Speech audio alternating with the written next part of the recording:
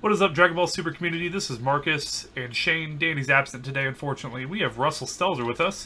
We're going to be talking about some of the competitive aspects of deck choice and deciding on how to approach certain matchups. And Russell's going to put us through a little lesson on Toa at the end of all this. So let's just start off with something simple. What do you think is one of the most important factors when it comes to like determining like sideboard slots towards matchups that may be unfavorable with any deck you choose to take to a competitive event? I think personally for me, it just kind of goes like, obviously I look at like what are my worst matchups, and I typically try to dedicate a few slots to that. Like for example, at Pasadena and Philly, this past month, the two events that I played Toa, I think that Baby is a very strong deck against Toa, but for some reason, just a lot of people aren't playing it right now, even though I think it's a very like well-positioned deck. And if they go like turn 2 or 3, like Big Ape and play strategies, you literally have no out to until you can awaken. So they get like 1 to 2 free turns of just like Kind of blowing up anything you play and just swinging big triple strike on you. So I've decided to side to Heavenly Wizards for both events, just in case I ran into that. I can deal with it early. Fortunately, I never played a single Baby at both events, but it was just there because I knew it could have been a blowout if I didn't have it, and it was just 2 slots. I mean, that's fair. And I think that's one of those cards that also, like, the fact that it doubles up and being good against like, Green Broly. Exactly. Like that's a reasonable sideboard card that you didn't dedicate too many slots to, but you were respecting a matchup that you knew was bad, even if it wasn't popular. And I think like anytime you side deck, you should always have like 2 to 3 slots open for a card like that, for like a niche matchup that could be really bad. Even if it wasn't such a flexible card, like against Green Brawly, I think you'd still side it. But yeah, I think being able to just have like that couple cards that just comes in a very unfavorable matchup and actually makes it probably swings it in your favor if you draw it in your opening hand or second turn. Right. So yeah, I think that's something that I always look for. So in that kind of matchup, would you try to aggressively mulligan for said card, or would you still try to mulligan to advance your standard game plan? I think that in a deck like Toa, I definitely mulligan for that card, just because Toa, it can do a lot with very little. You get to search out like most of your deck anyways. Right, it kind of fixes itself. Yeah, so mulliganing for that side deck card that especially if you need to see it in the early turns, is important. If it's something that you don't need to see right away, then you can just kind of like mulligan for your Vegetas and whatnot. But as far as something like Heavenly Wizard where I need to see it early, then yeah, I go for that. That makes sense. Shane, what do you think? Typically, like with my sideboards, I think Zap's and I've always tried to follow it. Like, We're losing signal on you, buddy. try to make, and then sorry, I live in the middle of nowhere. Yeah. All right, anyway, There you go. try to do the thing like I think Zap's talked about in the past. Is what I've always tried to do. Make the good matchups great, and try to make the bad matchups tolerable. See, I'm kind of on the opposite end of that.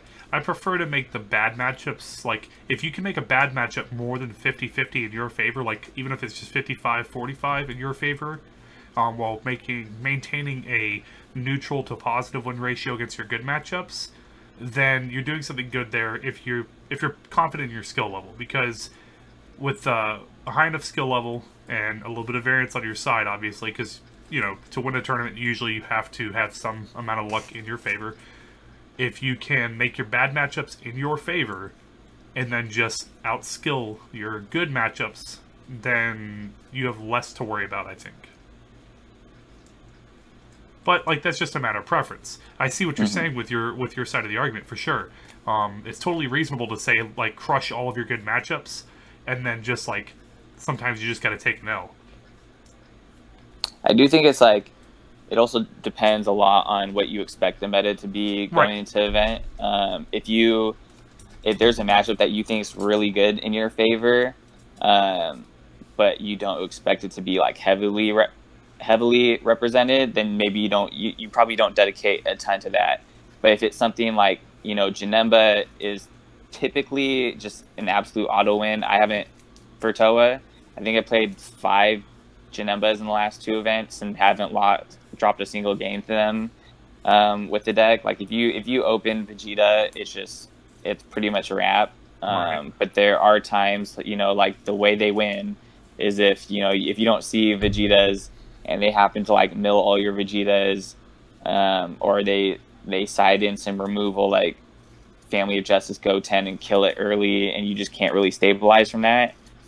So in that regard, I did side deck like Power Overseeing Time Trunks, just because that is a super favorable matchup for me and one that I shouldn't lose. But I know that Janemba is always going to be a heavily represented deck, so I side that just because I'm never going to... If I see 2 to 3 Janembas a tournament, then that's 2 to 3 free wins for me, just by having that Trunks in there for like security. And that's I reasonable. think that deck choice has a lot to go into that whole like debate on the sideboard. Right. Mm-hmm. I think we can all agree that on average you want to have like there's always going to be some card that'll make any one matchup better. So having a sideboard that's fleshed out enough to where you always have something to bring in every matchup to make every matchup better after your sideboard, unless the matchup is just literally you can't lose it, then and you have no reason to sideboard, like there should almost always be something you can bring in out of your board. So like that's where kind of preparation, understanding where your sideboard options can cross over, so you're not sitting there with 4 copies of one card for one matchup that doesn't go in against any other deck. Right, like a good example was like when we went to Ohio and we played the Skills deck. Like we just accepted the fact we were going to lose to Striving and didn't even try to like play it. Like if they played Striving, we were just going to... Yeah, we just kind of hoped that there was less people playing Striving at that event, which I got the unfortunate end of that stick. Fortunately, my Striving opponent got a game loss. It was the same guy I lost to in Swiss too. Funny enough, but yeah. So like we were just hoping to avoid that matchup, like Shane was saying. Yeah. But at the same time, we our sideboard options were like 3 TN, 3 Haru, and 3 Killy Zone, and like we just before all these new counterplays, we would just bring in all these cards that made the matchup that they were like. For example, TNs were just 1 energy 15k attackers, because the version of Skillless we were playing was just aiming to kill people on turn 3 or turn 4. And so at that point, it was just like a better card than some of the other junk that was in the main deck.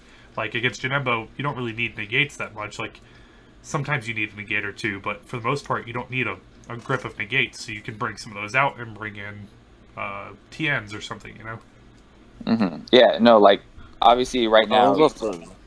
Oh, go ahead. I was also super greedy and playing 3 of the 8 drop Fu in my 65 just to like duke them. That card's so good though. It is very good. If you build a board and you play that guy, it's gross. Well, we were playing Dimension Support in the main deck and 4 Training Buddy Krillin. So we are definitely trying to build a board. Yeah, just go wide. Yep. Yeah, I had a mirror match where on... Sorry for a little technical difficulty there. If you hear a cut, we had some technical difficulties, to be simple. But back into the topic, we had been talking about Skillless, when we played Skillless in Ohio, the sideboard cards we were choosing, like Tien, Haru, and Killy Zone, and about essentially like how to have a flexible sideboard. But we moved on from that one onto having specific sideboard card, or having specific adjustments to the main deck based around bad matchups or good matchups. And Russell, you had information on us with what you did with Toa in that regard, right?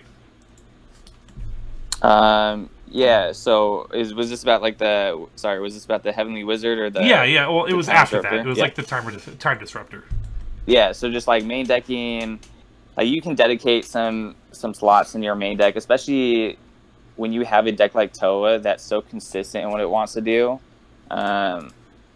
when it searches out a lot of its pieces, that means that you can dedicate more of your deck space to like tech cards, right? I guess if you're talking about other leaders like Clash of Fates Goku, that's another leader where every card that's green technically isn't dead because it can just turn into a free draw too. Yeah, for so you could, in decks like that, you could tech in like a God Striker, the Ultimate Box or Anniversary Box Goku that pops barrier cards. Or that new green extra card we got coming out, the draft box, the one that pops something cost greater than or equal to energy. Yeah. The new exactly. Father-Son Kamehameha, the upgraded one, that's a green card that would that be card's good. insane. That would be a great sideboard card, or even splashed in the main deck if you think you have a bad matchup with that style of effect, and just be able to discard it when you don't need it. So like you were saying, the fact that your deck is flexible enough, you can afford certain leeways. So that's just something important when you're building your deck. Like, what can your deck do? Like, how flexible is it? Can I afford to run? Like God Strike is like, it can be kind of an awkward card because obviously if you're playing against a matchup that you need it against, it's amazing. But if you're playing against a matchup that's like maybe a little more aggro and you're not going to have the ability to tap 2, you're like, oh god, I don't want this in my main deck, but I can always just pitch it for lead and draw 2. Yeah, totally reasonable. Whereas, like, what would be a good example of a deck where you don't really have that flexibility that you consider a meta deck?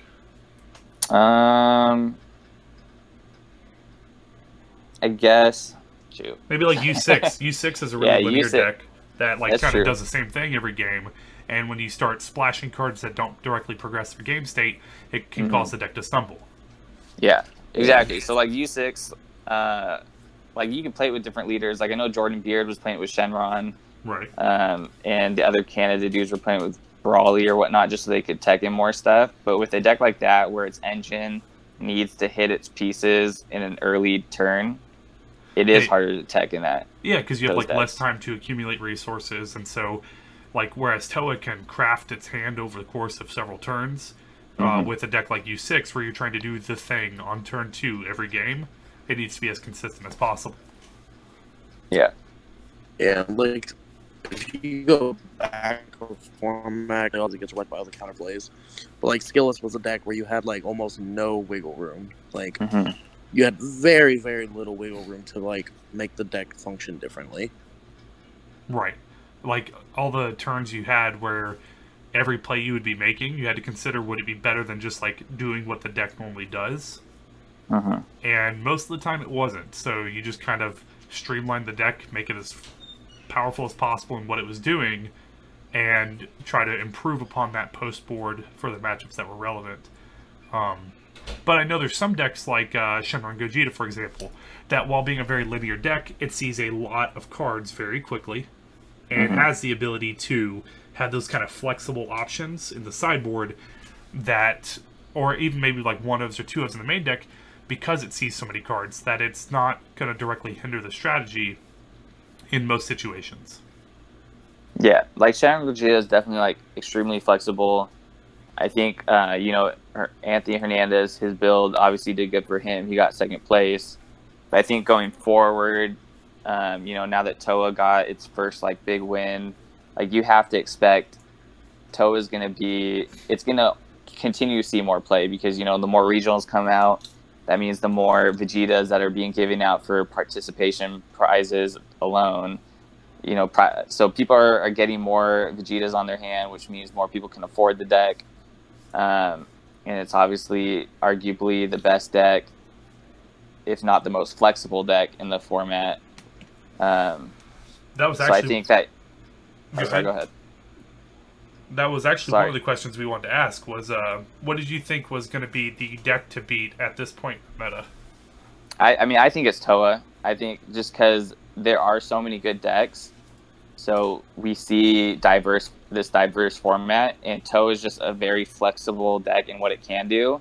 If it needs to go aggro, it can go aggro. If it needs to sit back and just rip your hand, it can do that. It's just the deck has so many different lines of play that it can take that you can tend to play around even like bad matchups where you have Shenron Gogeta it can't go aggro obviously because it has to ramp and it has to wait till it can play its stuff. which is why I think I don't think Anthony's build is good going forward Because he didn't have because any respect for aggro.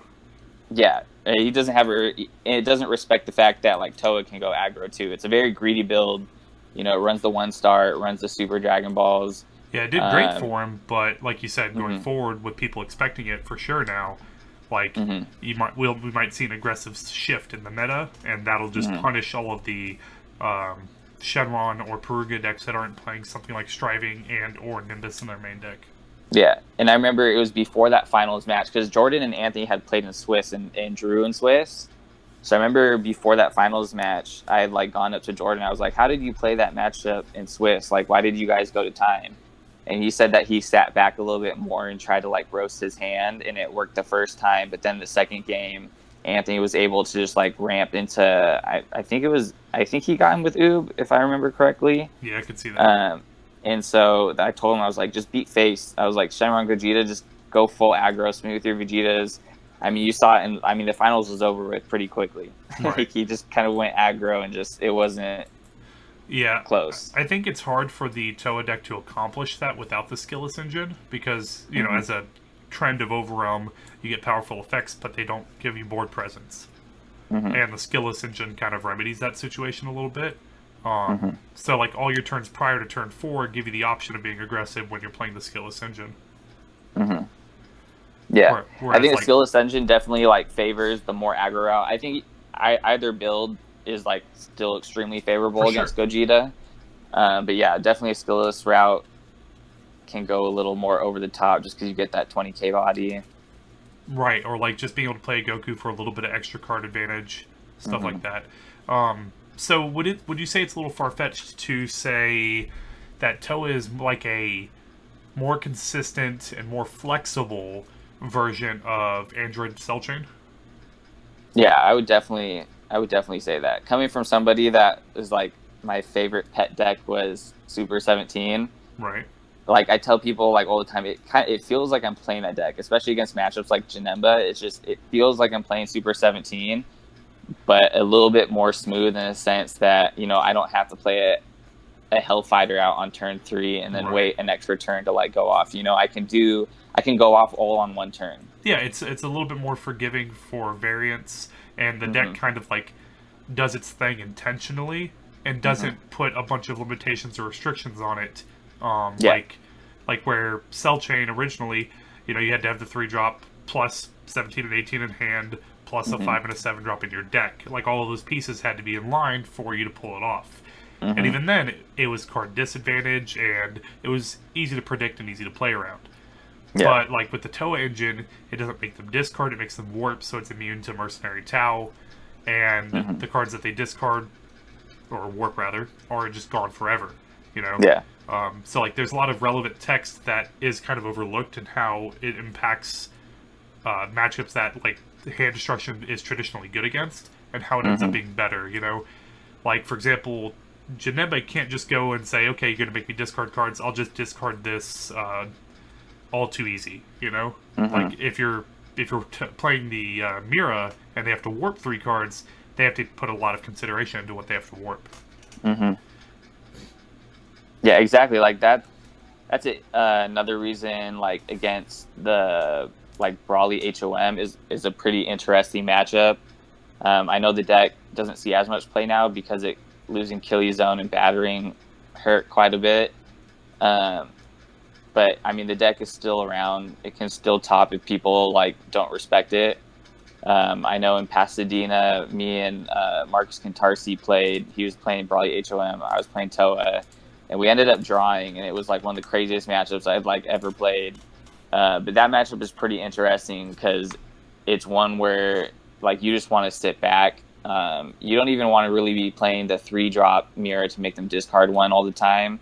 You kind of just want to sit back, keep your leader ability on deck, and just warp the cards out of their hand. Because if you don't attack them and you don't give them any free cards and you just start warping the cards, then it becomes really hard for HOM decks to victory strike you. Yeah, like Brawly especially. Sparking 10. Yeah, they can't get their Sparking 7, and so then they have to start doing some weird plays and try going like a more like aggro Stormish route against you. And if you notice, a lot of the Hide Mastery lists that we see, like doing a little bit better, aren't even playing cards like the 2-drop Goku or Mira in the main deck, which makes it a lot harder for them to be aggressive properly.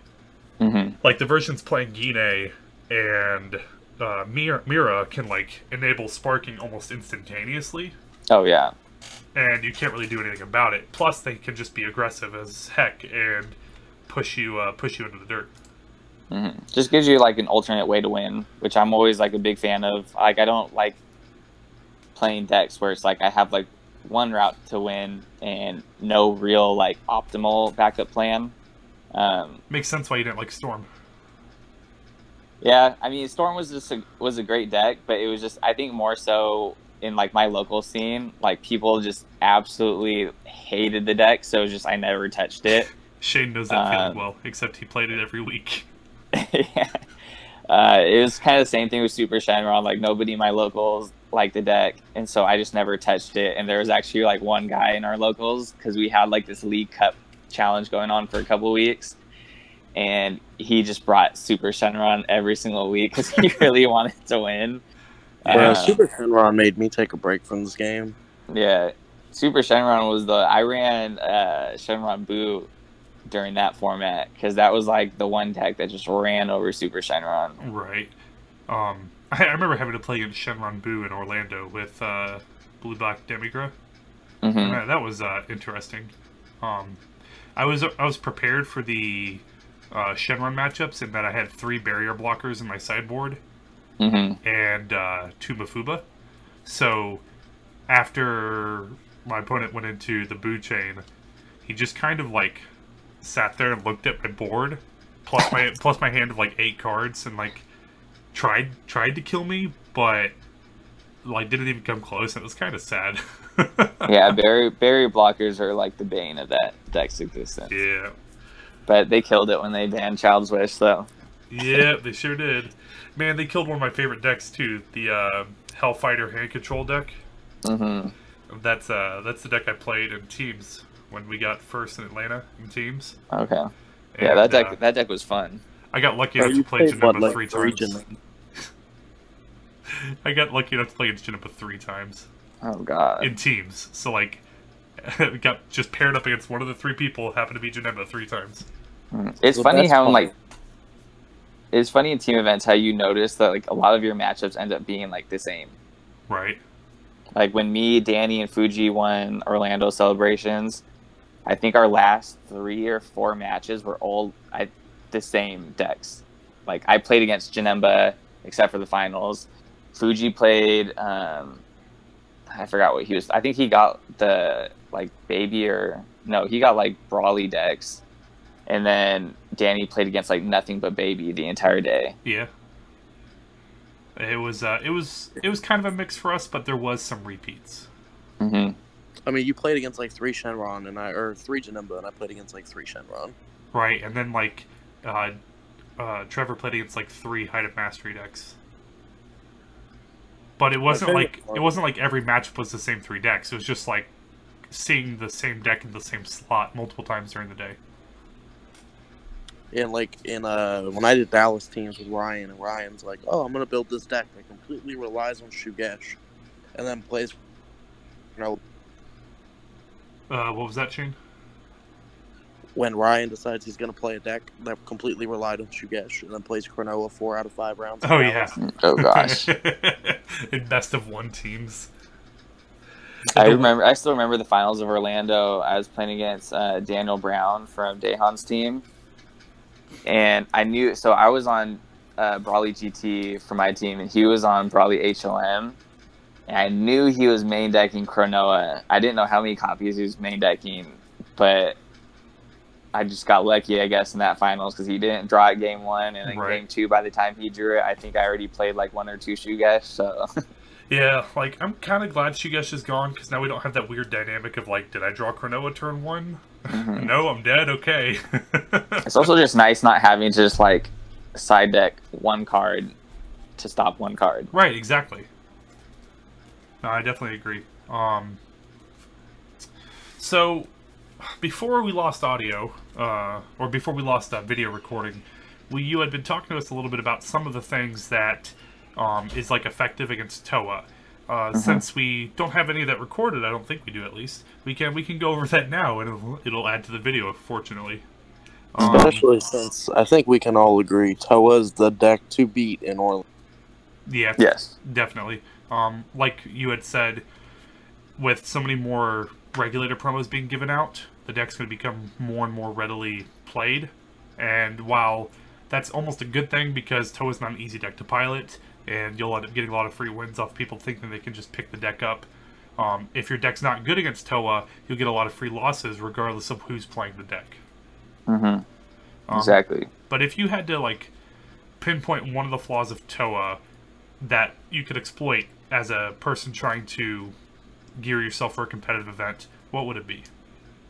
The biggest flaw is just aggro. Any deck that can produce a lot of little attackers in the early turns and just keep swinging is just really hard for Toa to deal with because they're going to have to take the first few attacks. And then as it goes on, they pretty much lose the cards they gained off life because as you keep swinging with those cards, they have to keep discarding from their hand because outside of, like, Toa can deal with going tall very wide. You know, you drop a Gogeta, give it triple attack, triple strike, I can stop that. You know, you go all in on a double striker that's not your leader, I can stop that. Right. You know, so decks that just go super wide are really hard to deal with. Decks that are like leader based are pretty good. Like if you do a lot of your damage with your leader, like Clash Fates Goku on its backside can give you some problems.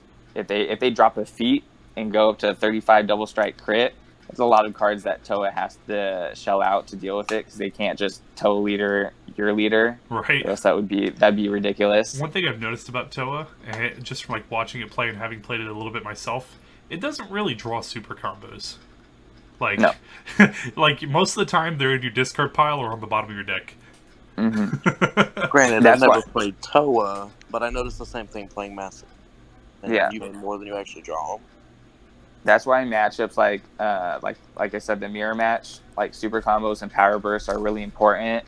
So if you see them in your opening hand, and you already have like the starters that you want to see, like Vegeta and Toa, you keep those, because milling super combos and power bursts in the mirror match just feels really bad. But also, like, if you keep them in your opening hand, obviously it lowers your chance of milling them.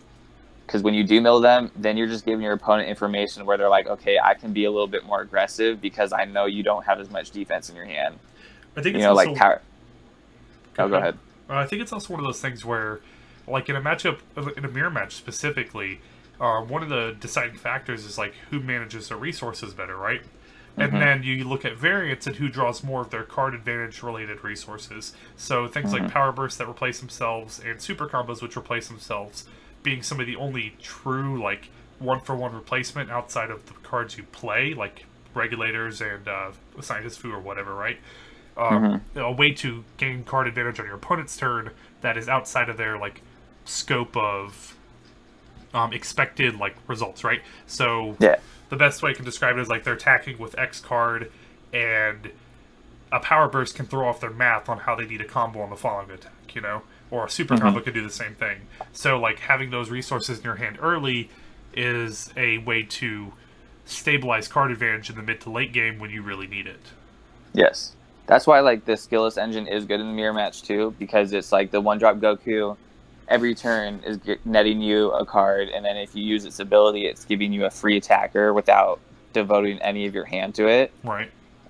So it's a way to aggro them down and still like maintain your hand advantage. And then if you're going, then you're also forcing your opponent. You're like, hey, I'm getting closer to killing you, or you're losing your hand to stay alive. And 4-star balls are really nice targets to warp with mirror. One thing I think a lot of people overlook, if I'm not mistaken, if you're attacking with a battle card that already has double strike, you can Champa and give it another instance of double strike, and Toa can only remove one of the two instances. Yes. So like that's something that's not irrelevant. You know, you can attack with a battle card that has double, all in on it, and Champa that card, or not even necessarily Champa, but Isekai specifically, because you have to declare, right? So making the point of the hard way. making the point of declaring double strike on your card that already has double strike can insulate you against situations like that, because that is a skill-based factor, you know? Mm-hmm. And that's the thing, too. For the Toa player and the player playing against Toa, there's a lot to keep track of every turn for Toa. So, like you said, stuff like that, you know, maybe like getting those 2 instances of double strike is very good. Also, if you're playing against Toa, just always be aware of what their count and their warp is. I've had 2 instances, one in Pasadena and one in Philly, where I won a game because my opponent just didn't count my warp. And if they would have just asked to see my warp and counted that there was 10 in there, they could have avoided the entire situation. Oh, where you surprise awaken on them and take off yeah. their effect, yeah. So in my build, and I told Jordan to throw this in his build too, was the new Trunks from set 7. I think it's one of the best cards to come out in that set. Yeah. And it added a ton to Toa. And I get people asking me all the time, like, why not just play like the Supreme Kai that looks at the top 3, or the Bardock that's at 20k when you overwhelm it. But the Trunks warping one is actually just like ridiculously big, because turn 1 you can use your leader ability, warp those 3, play it, then warp 1 from your hand, and at end of turn he goes to the warp. That's 5 in warp turn 1. So against aggressive decks, it immediately turns on your super combos turn 1. And then there's little situations where, like, if you have a 7-drop Mira charge and 1 in hand, and you go into your turn 4 with the 5-drop in hand, like, you don't know what's left in your deck. You know, the other 2 Miras could be in your life for all you know. Right. Like, so it's kind of like that risk. You don't know how much you have left in there. But if you have Vegeta on board and the Trunks in hand, you can start your turn off by overwhelming, draw 2, and then warp the big Mira in your hand, and then trigger the Vegeta to put the big Mira on the bottom of your deck. Right. So that way you know that you have at least 1 in there, and you can go into your 5-drop. So there's just like cool little stuff like that. So earlier you mentioned how aggro is good into Toa, and what is another detail that you would say, like, maybe effective sideboarding against Toa, or a factor that people could consider if their deck can't go aggressive as a way to hedge against Toa? I think one card that's really small that most people think is really bad against Toa because it doesn't hit the big one is the Tau. And Tau is, everybody I talk to thinks that card's like bad against Toa, but it's actually really, really good against Toa. And it only stops the 3-drop Mira that discards 1 card, but that card is like one of the best cards in the deck. It does a lot for the deck. It's aggression. It's a way to hit your opponent's hands, and just the fact that it's a free. It doesn't cost anything to overwhelm. It's a cheap overwhelm. Right. It's another target for your Vegeta to be able to just like fix your overwhelm in the later turns. Yeah, it's like one of those cards that, like, while it doesn't seem super impactful, and it's not the card you're like, it doesn't seem like a card you would want to hate out with a sideboard card. It fills out the early turns well enough that if you just shut off 4 of those cards from their deck, or let's just say 3, right, because they play turn 1 or something, then all of a sudden they're restricted to like overwhelming other cards instead. Exactly. In an it's just attempt 4 to get bricks their card now. advantage. Yeah, it just adds 4 bricks to their deck now, where they essentially aren't playing that Mira unless they're going for game. Right. And if they don't play the Trunks, or if they do play the Trunks and they don't see it, now their overwhelms every turn become a little awkward. You know, they don't just have free overwhelms every turn. Right, like instead of like getting value out of a Mira by drawing a card, make you discard a card, they might like play a Mass Sand to just pressure with a double striker instead of, and draw their card rather than like getting real value out of it. Exactly, and especially against like the mirror match too.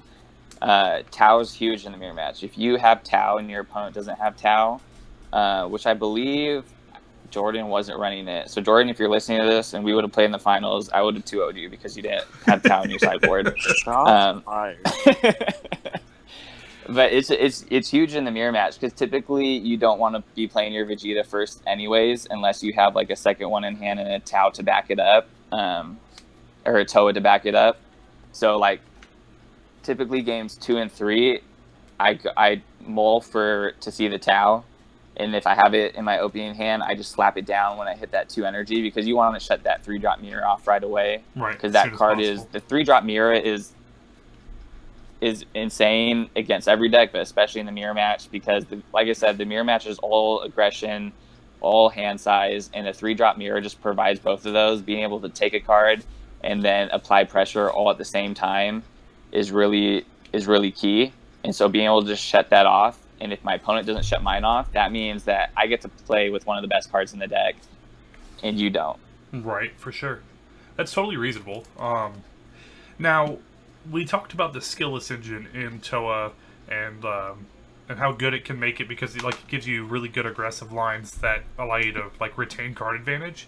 But normally when playing that engine, you have to kind of sacrifice the Toki Toki engine.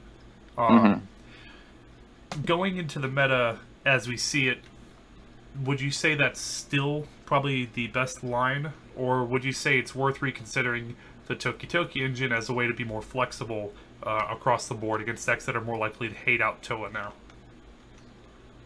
I think it is worth reconsidering a little bit, just because I think we're in a state now where people realize that Toa is probably just the best all-around deck and the deck to beat going into Orlando.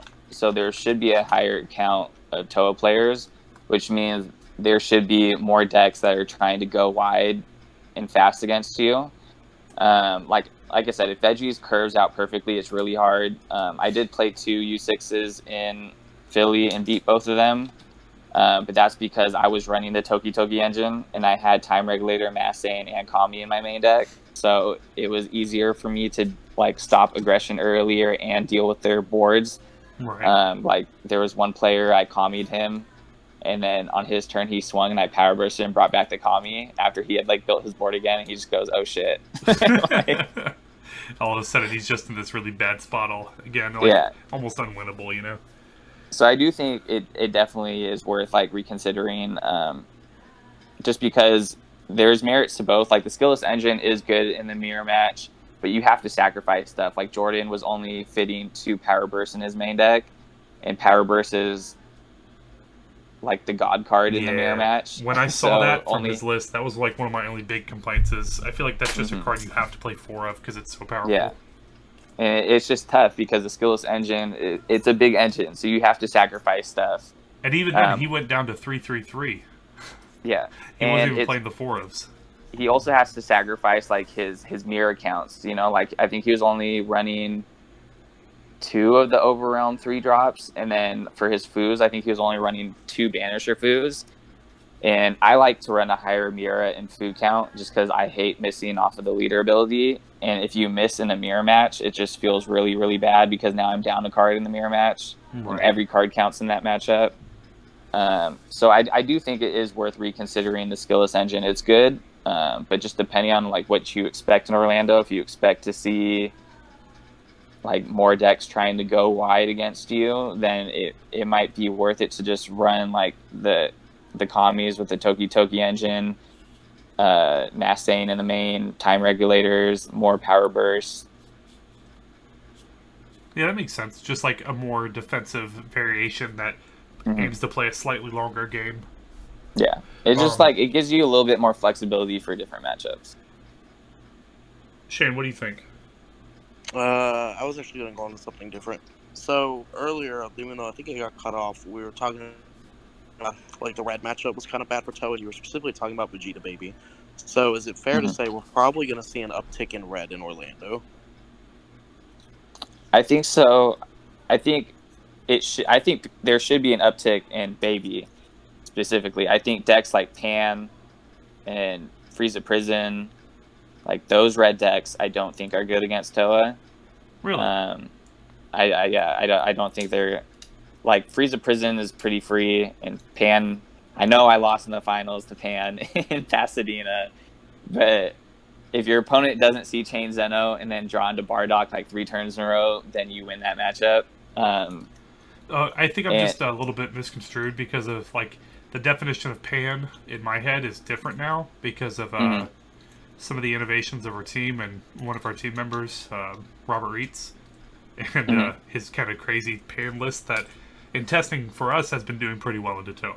But it's nothing like a traditional pan list, so I can totally see what you're saying there. Because, like, your traditional pan lists, they're much more mid-rangey and don't try to play a super aggressive game. Whereas the pan lists that we've been testing have the ability to kill on turn 3. Okay, yeah. Doesn't always do it, but, like, with a good draw, turn 3 is not unreasonable. I just think it depends on, like the aggro deck and what you're trying to do. Like, universal cards that are really good against Toa are like Source of Power and Digging Deep. Like cards that, especially that you can drop cheap, that are like 3 drops, dual attack, 20Ks, are really hard for Toa to deal with. I think people need to be like careful if they're trying to just go full aggro and wide, but like they're dropping a lot of 2 drops. That's probably not the best route to go against Toa, because they go Time Regulator and just stop your aggression, which is why I ran 4 in Pasadena, is because there was a lot of Pan and Hirudegarn players, and I think I played against like 2 or 3 in Swiss and 2-0'd all of them, just because Time Regulator put in a lot of work in those matchups. And that's something... or Time Disruptor, sorry, I keep saying Time Regulator. Yeah. Time Disruptor. And I think that card's super relevant, and I think it always deserves a spot in your deck if you have a hard time versus aggro, because it's so flexible, and the card replacement is relevant. And that's something I liked about the pan list that we had been playing, is that there's only 2 drops or lower in the deck, 2 different ones, and the rest of the attackers are 3 costs or more.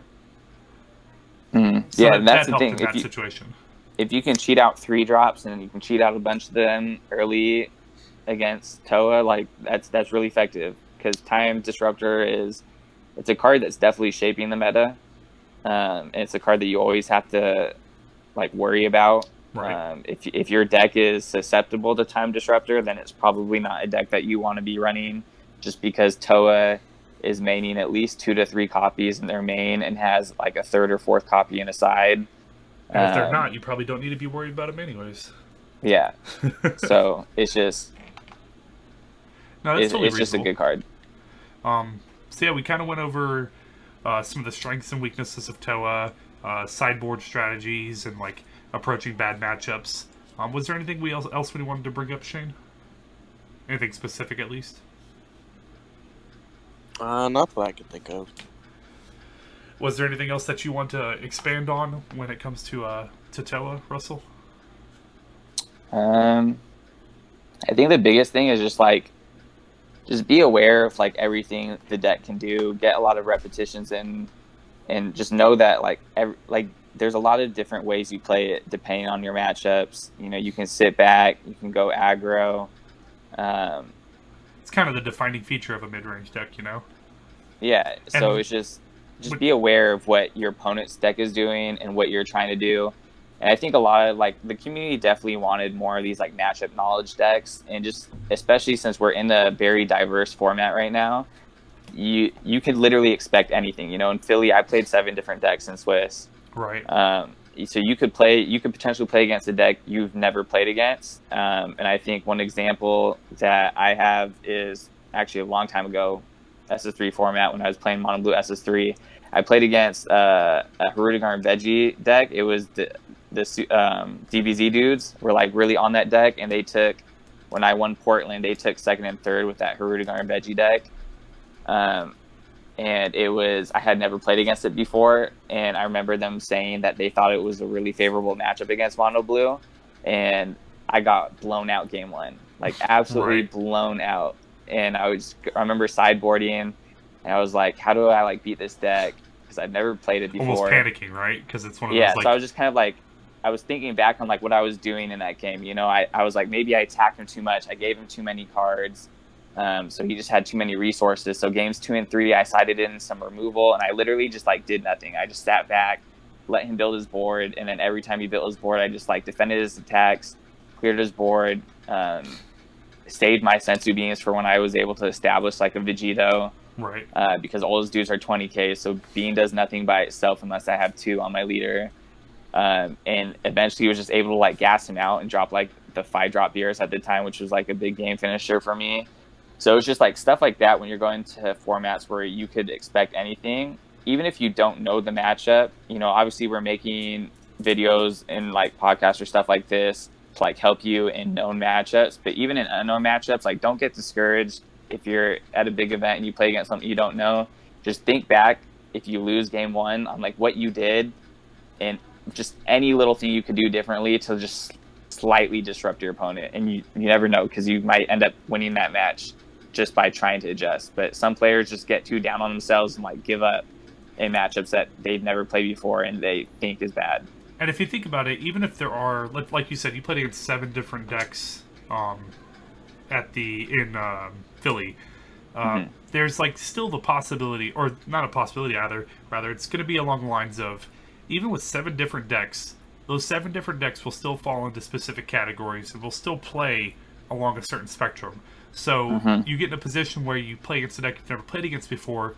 We'll try to simplify it a little bit. Look at it from an angle of, okay, what decks do I play against that are similar to this, and how do I approach those matchups? And that might be a way to improve an unknown matchup on the drop of a dime. Exactly. Yeah, like you're always going to play against the random decks. Like they're always... We lost you there for a second. I was just saying you're always going to play against a random deck at some point. Right. And, some of the times they're free wins, but some of the times, like Russell was saying... Like my case in Ohio, they're absolutely horrible. Right. You never know, but it, what did you... It was the last round of Swiss, right, Shannon? You had to play against the red Clash Frieza? Was literally my winning in, and it was red Clash Frieza. And I was like, well, this sucks. Like, just an unexpected matchup that nobody was playing that just happened to be really good. Yep, and I should have lost, but he didn't negate my attack for whatever reason. Jeez. He had the after image in hand and did not play it. It's just one of those things. Little mistakes like that are what separate the good players from the great players, right? Danny literally went over and told you I was going to lose my winning. Yeah, sometimes you do just get unlucky like that. Like my teammate on KTM, Anthony Mikulev, in in AC for the big ARG event. Shenron Gogeta wasn't a big deck at the time, but there was 3 players that decided to play it at that event, and it ended up being a good meta call for that event because there was a lot of Kiku. Right. And my teammate was 5-0, and then played 3 Shenron Gogetas in a row. Oh God. And lost. Poor guy. All 3. That's always the worst feeling. Oh, I just remember after that tournament, he was holding a Shenron in his hand, and he was just like, I want to rip this so bad. That's kind of, but you can get it on the reverse end of the spectrum too. In Orlando, I played Blue Black Hirudegarn, and my best matchup was Janemba, and I played into Janemba 4 times. And that can happen too sometimes, and that's sometimes how someone gets into a top placing finish with a less than ideal deck, or something with an odd strategy. Is just that it's got a niche matchup that's very good. And it happens to be one of the meta decks. And if you just play against that deck a lot, a meta call can get you there. And Janemba was rampant at that tournament. It was everywhere. It definitely was. I mean, it was 3 of the top 8 spots after Swiss, minimum, I think. I think I played against 3 in Swiss. Yeah, I played against 4. And not one of them was hard, but none of them were, I wouldn't say easy either. Because, Janemba does what it does. Yeah. I don't know, man. I think Anthony was pretty free. Well, I wouldn't say that, considering I didn't get the win. So, I mean, if he was free, I would have won, right? That's how it works. Technically, okay, never mind. We won't get it. But I told him at that tournament because he was like, I think I could beat you if we would have played and everything. And I told him, I was like, you're playing Janemba. I was like, you're not beating me. As long as there's no time limit. Right. Yeah, to be fair, you're right. But, I mean, we've went over a lot of stuff here. I think a lot of this was really good information. Hopefully this has given a bit of expansive insight on TOA and just like competitive metagame decisions in general for anybody that's watching. Our guest was Russell Stelzer, and you're on which team again? I'm on Kitchen Table Meta. You're on Kitchen Table Meta, KTM. I know they have a YouTube channel, Twitch stream, all that jazz, Facebook pages. So, go follow them if you haven't already. You probably are, considering the name. But you can also find us on Twitch and on Facebook as Gamers and Geeks Elite on Facebook. We're most active there. But thank you to everybody watching, and have a nice day, and stay elite.